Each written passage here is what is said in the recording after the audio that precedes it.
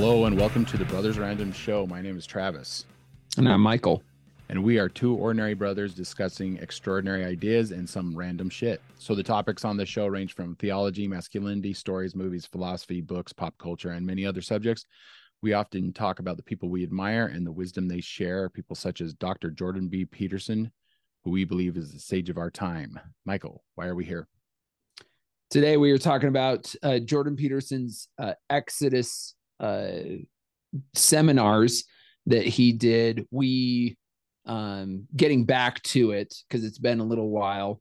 We're on episode 7 of the Exodus seminars, where him and colleagues get together and talk about Exodus. In the beginning, God created the heavens and the earth. Turns out that a book is more durable than stone. It's more durable than a castle. It's more durable than an empire. You don't get away with anything. And so you might think you can bend the fabric of reality and that you can treat people instrumentally and that you can bow to the tyrant and violate your conscience without cost. You will pay the piper. It's going to call you out of that slavery into freedom, even if that pulls you into the desert. God is ethic-centered, not ethnic-centered. Well, do you want the Pharaoh on your side or do you want God on your side? That's kind of the question. Which one thing that's different now from when we started doing this is these episodes used to be all behind the paywall on Daily Wire. Now they have been consistently releasing them out on YouTube. I want to say even maybe now all of them are on, but it's really cool to see like this episode had 350,000 views. So to think that it's reaching such a wider audience now that they've thrown it up on YouTube rather than it being behind the paywall of Daily Wire, which is great. Like Daily Wire is a business. They want to, but it's kind of neat because it's like, well, let's use this as advertising to get more people to the Daily Wire. Yeah. To the Daily Wire. Yeah. This is kind of like after this is mostly what they talk about is when the Israelites have left Egypt and they're wandering through the desert. And this is after. So on this episode that we're talking about today, it's mostly taking place after the parting of the Red Sea. Yeah. So parting the Red Sea happens. The Red Sea closes down on Pharaoh's chariots. And now technically the Israelites are free from tyranny. And this is kind of what they're dealing with after the fact that they're free from tyranny. The first things I noticed was that they point out, and if you read the story, you realize this pretty soon as well, but they pass through the Red Sea, this miraculous thing, and the Red Sea closes in on the chariots. They're saved, and it doesn't go very long before they start complaining again that and losing faith that this doing is the right thing. This is what I thought was interesting about this. They talk about miracles, and proof is not very, very lasting. Like the proof that God exists doesn't last, because they've seen these miracles, and then within, it feels it's very early in the story, but I'm assuming like months later or maybe years later, people, it might be the Israelites are pretty much going, we don't believe anymore, even though we've seen these miraculous things. And so this is kind of like what nowadays when people see, it's like the news nowadays. Like you'll hear something in the news, like, and then within 24 hours something else will be in the news and you will have completely forgot about the thing before. It's the forgetfulness. And they talk a lot about kind of ceremony in this a little bit, where they need to be reminding yourself of the Miracles. the miracles, right?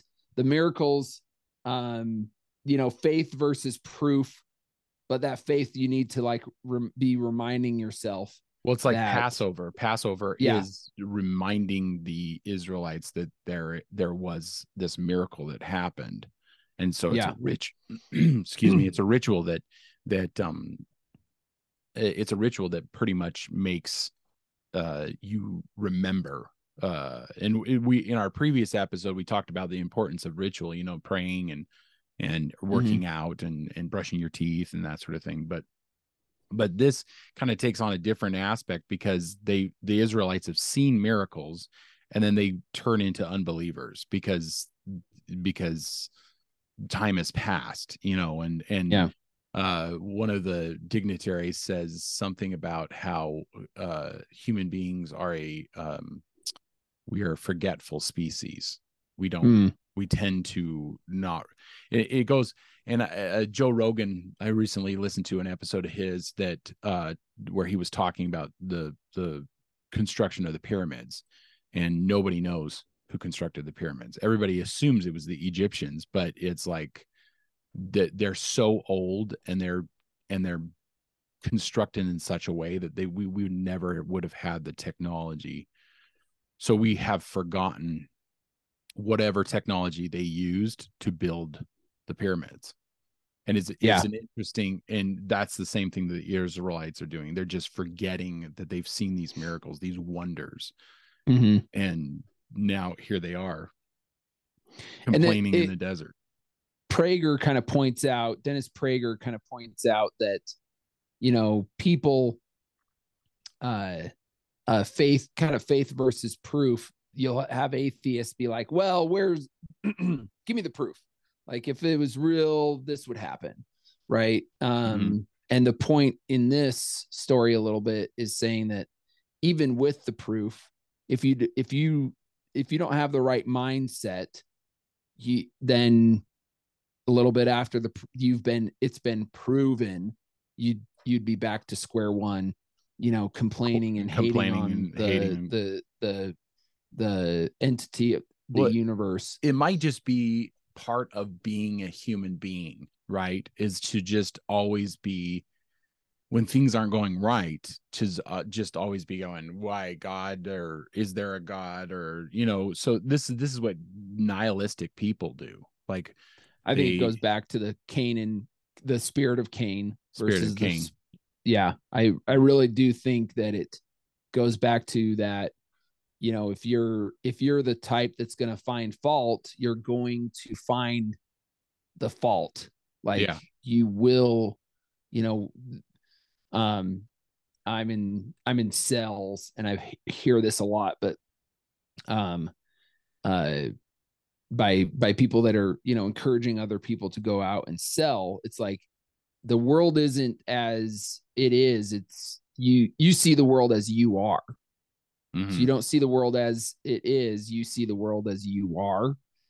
And if you are having a bad attitude, like everybody you go talk to isn't going to want to talk to you. Yeah.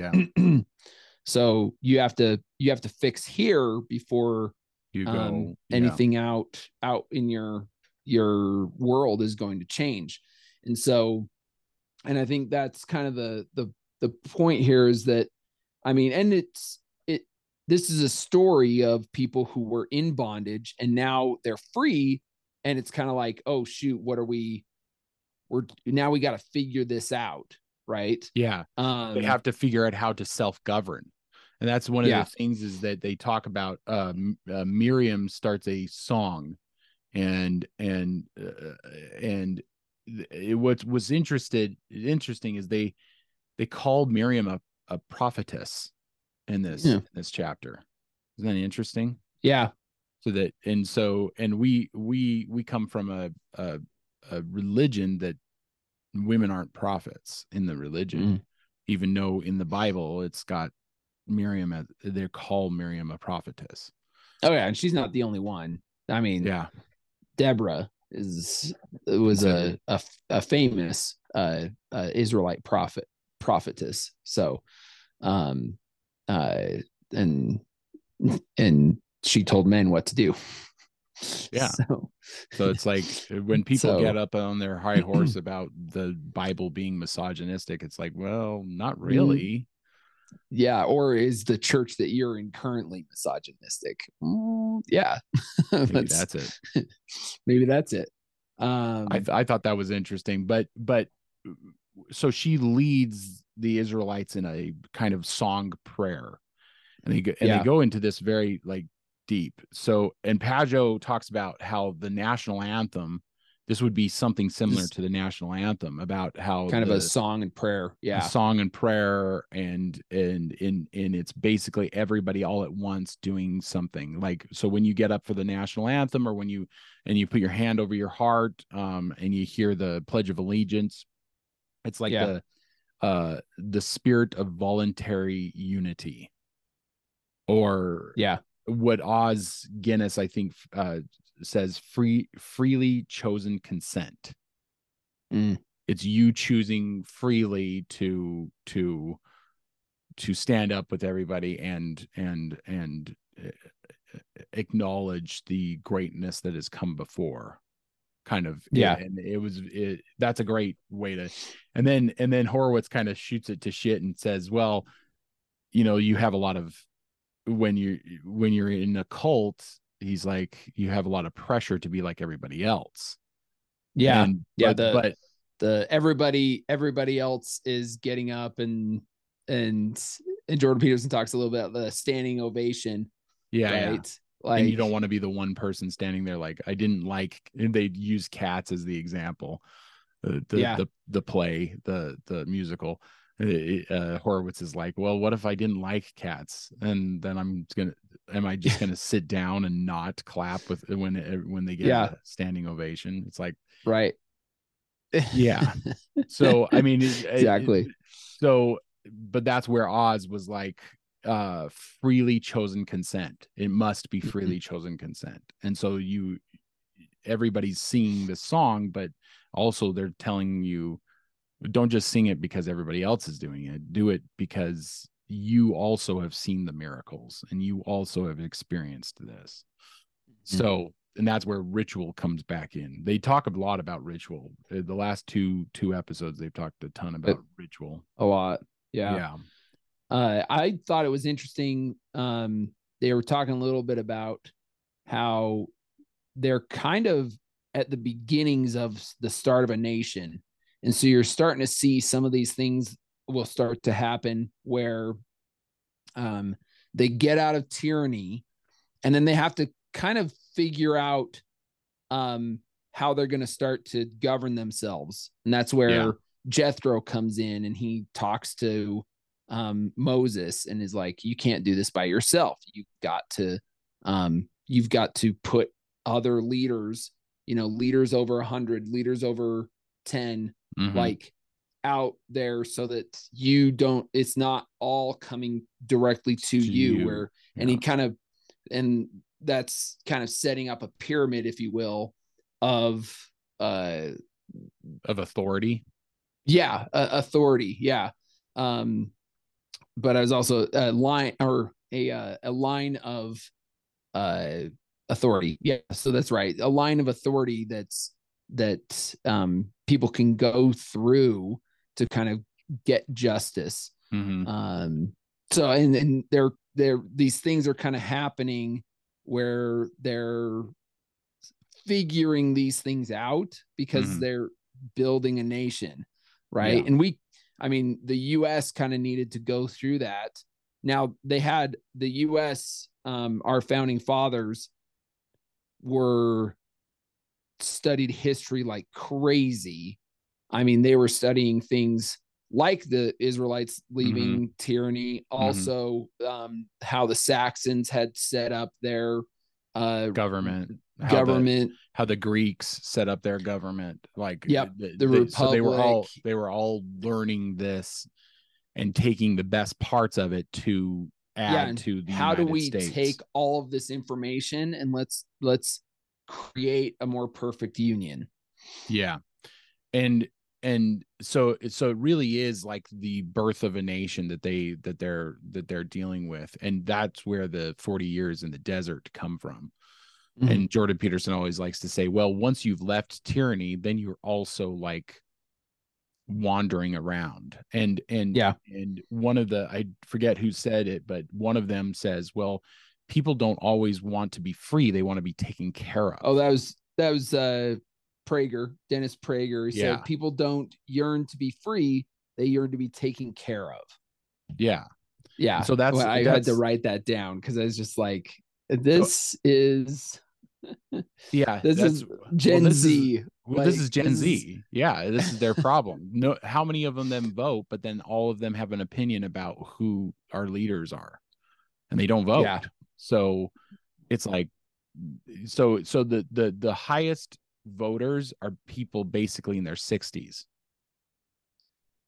which is like, I think generation that's not Generation X. Is that Generation X? It might be the generation right before X. 50s. Yeah. Generation X. Yeah. 50s but Generation X. It's just he's like, how many politicians just get up there and they're just like, well, I'll give you this and I'll give you that. Yeah. Just and like, you don't have to do anything. You free lunch. You don't have to work. Yeah. Free lunch. You vote for me and you'll get free lunch, which never happens because that's not how the system can function. Yeah. And they get voted in by promising those things because that's how they get voted. Yeah. Because everybody wants that free, everybody so many wants people see that and they want to get that free lunch. It's a bit of a messed up. It is a truism, but it's messed up because people don't want responsibility of their own destiny, right? Yeah. Well, and Jordan Peterson kind of pushed back on him a little bit. He's to Dennis. He's like, yeah, well, I mean, deep down, people are looking for responsibility. They are looking for meaning. We kind of have to guide them to that. But you could argue that that's what's wrong with generation. This generation is that they don't. It's because they're not seeking that. They're not seeking that. They're not seeking. So that would be purpose, the problem. Is like we kind of have to teach them. We have to teach them that there's something more than just being given out a free hand. Yeah. Right. That there's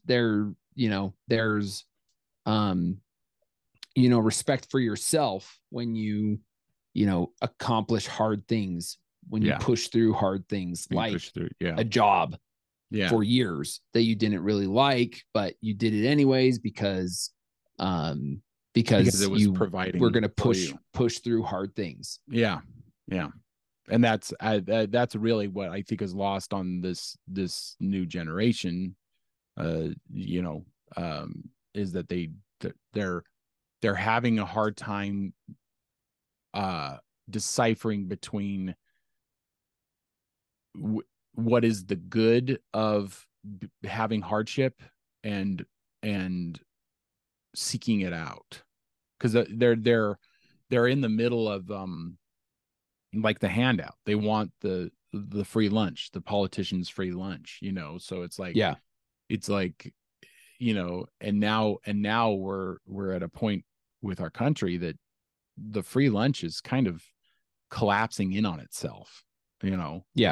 Inflation is brutal, and there's 7 million men in our country that don't, like, of able-bodied that do not they aren't working. They're not working, part of the workforce. Yeah. It's like, what is that? It's basically the guy waiting for a free lunch and shirking his responsibilities. Right. As a citizen. Makes you wonder how much of that is similar to the Israelites, because I mean, they went through a long period of time, and they talk about it here where God provides them with meat in the evening, which was in quails, birds that they were able to just, I think they just felt from the description, they were just falling into camp, and they would eat them. And in the mornings, manna. Yeah, manna. And even nowadays we'll say manna from heaven or something like that, being like good things. But manna was basically just like a bread that kind of just sprouted up around them, and they would just step out of their tents and eat it. So they were kind of, I don't know, in this sense, they were almost like being handed everything to them. And which is why they keep complaining, right? Probably. So they say like there's this country in South America, I believe, that is where the people are the happiest. Mm-hmm. They've done studies on these people, and it's because everything that they have is worked hard for. They don't have electricity, they don't have, but they're happiest. And it's also because it comes down to like, okay, they had hardship to get this food or this water. They had to, cultivate it or in some way. And that hardship breeds, that purpose breeds happiness. So maybe it's like being grateful for what you have because you worked hard for it. Because we work hard for it. So this is a concept that all the gurus talk about. It's like, don't pursue happiness. The problem with that is our whole society is predicated on just pursuing happiness. What we should be pursuing is excellence and meaning and purpose. Purpose. Yeah. Meaning, purpose, and excellence. And if we're pursuing those, then what comes to us is happiness in the process of getting those. And that's what I think that's what was happening with the Israelites. They're getting given all this stuff and they still are complaining all the time. And a little bit of their faith is shaken by not having enough, basically. So it's like the guy, the farmer toiling in the field, and he's like going, why, God, why are you doing this to me? Kind of thing. And we all have experienced that, where it's just like, oh man, I'm just trying so hard and nothing's kind of working out. But the answer isn't the nihilism of Cain, because that's what most people go to. Because if they aren't getting rewards for their hard work, people tend to go to the spirit of Cain. Whereas we should be basically grateful in spite of our suffering. Why God, were my sacrifices not accepted when Abel's were, and now I want kill that received blessings. The highest good. I want to kill the highest good. Yeah. And see, that's what we see way too much of that in our society. Yeah, it's I don't think they talk about it here as much, but it is interesting that they leave a tyranny, but the Israelites actually have kind of this oh crap moments where they almost want to go back to the tyranny. At least we were fed, at least we had food in Egypt, right? Yeah. It's like leaving the safe walled city, the known, and then going out into the unknown, where there could be hardship and could be starvation and plagues and blah blah, like all these things that could happen out in the unknown, leaving the safety of the walled city, going out into the unknown. People don't realize that basically past the unknown, past the hardship, is where the promised land is. Yeah. It's like beyond fear is success. I think that's how the quote goes. Beyond fear, there's that tranquility. So you You got to go You through have the to- fire, right? You got to get through the fire to get, and some people never make it there. And that's where nihilism comes in. So but you can't give in to that, because nihilism then destroys the highest good. So you can see where all of the tracks are laid, and you as a human being have to make choices that are for the greater good. Yeah. Even if things aren't going to work out. I wouldn't necessarily say my life has worked out myself, but I'm always striving to keep going. And as long as I keep that up, then maybe there will be a promised land at the end of it. Mm-hmm. Who knows? That's what I think everybody's probably working for. Yeah. I liked this idea that they talk about with Moses. He needs Joshua and Hur to hold up his arms, because they're in a battle. So they end up getting out of Egypt, and then they end up fighting with other tribes. And one of these tribes is winning every time without Moses has to keep his arms up. As long as he keeps his arms up, they'll win. Yeah, and essentially praying, like getting God to help out, and he can't keep his arms up, so he needs Joshua and Hur to help. And they go into this, and it's interesting because all leaders need help. That's kind of what that says. Like all leadership needs their need, and Joshua's holding up his hand, so Joshua became his right hand man. So it's kind of like that concept. I thought that was a interesting, really cool concept, because they talk about how all leaders need help, so they can't just do it on their own. Which is why Moses started doing the governance of spreading out the governance, because he can't as one man run everything, because then that's another form of tyranny, right? That's another dictatorship. That it is. That's a dictatorship. And he easily could have fallen into that. He could have just been their king. Like they could, and I think is it apocryphal, or do you think it's true that Washington was asked to be a king?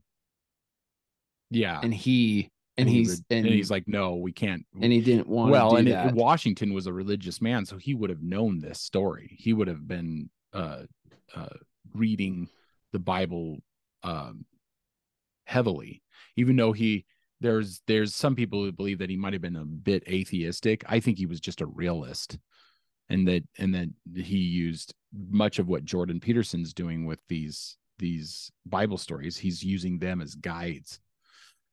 And he must have known that they would have, after winning the Revolutionary War, they would have tried making him the king. And he knew that wasn't the answer. There needed to be something else, because a king makes for a tyrant. Yeah, it sounds like he was camped at Newborough, New York, written for the army officers by Colonial Louis Nicola. It proposed that Washington should become the king of the United States. Yeah, so it sounds like that might be a true story. I thought maybe it was apocryphal, but at the end of the many people in America and Europe thought Washington would retain the reins of power to become the leader of the new nation, or even king. Interesting.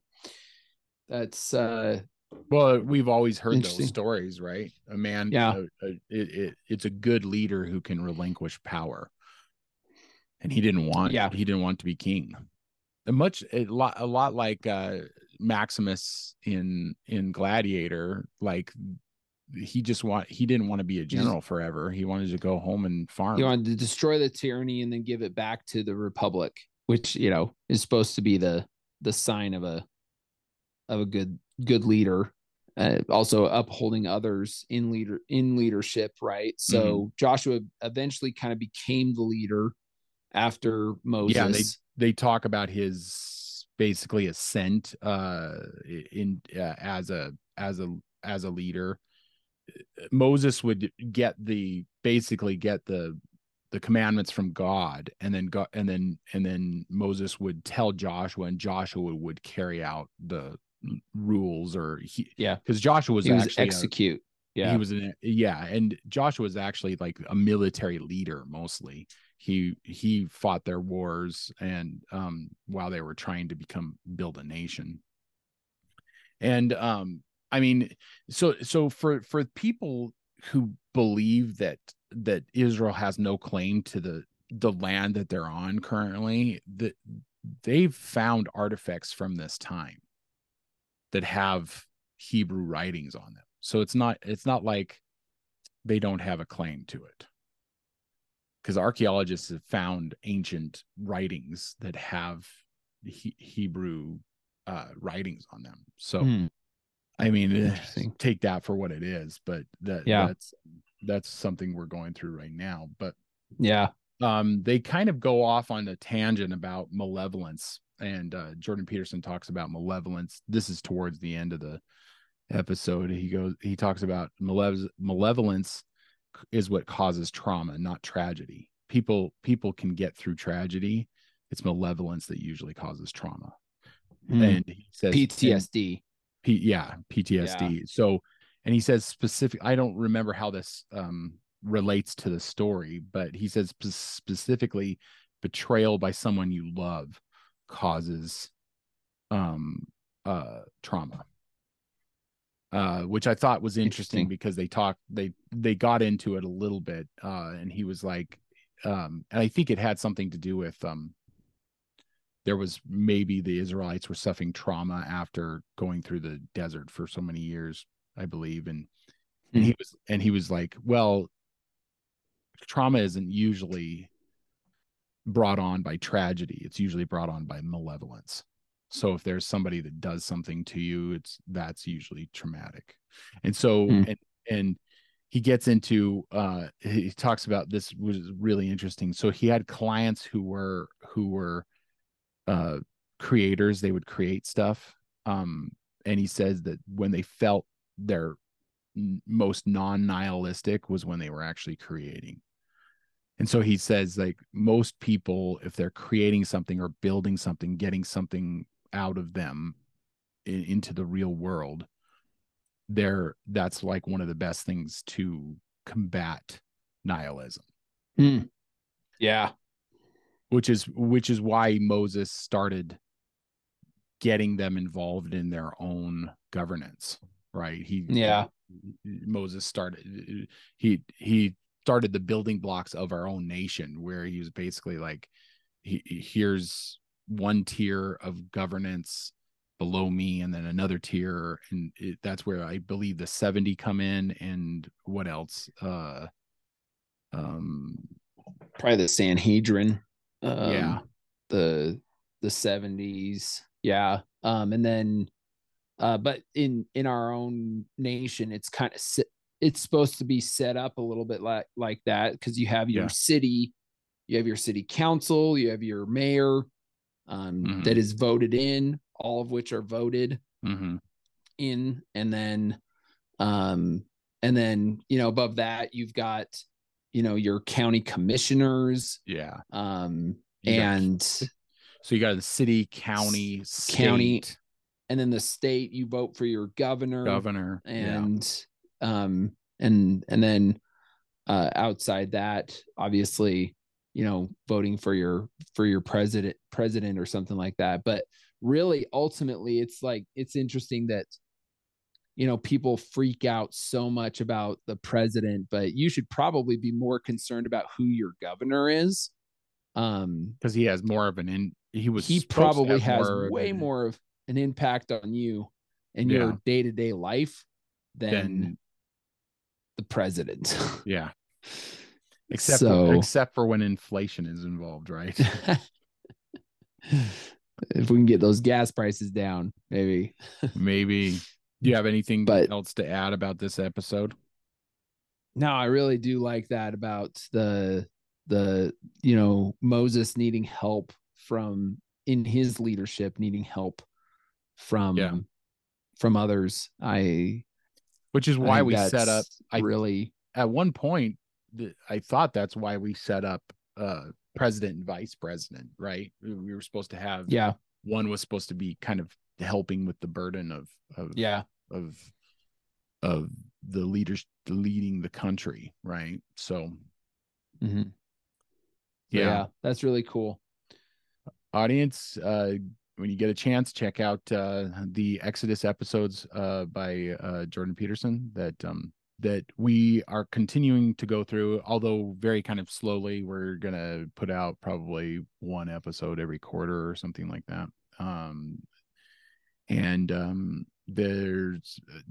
They used to be on the paywall, but now they're releasing them on YouTube, which is great. So a lot more people can see them. They are very fascinating and interesting. And check us out on social media, Spotify and Apple Podcasts. Just look for the Sword in the Skull. In the meantime, keep listening, keep reading, keep watching, learn more. We'll see you, brother. See ya.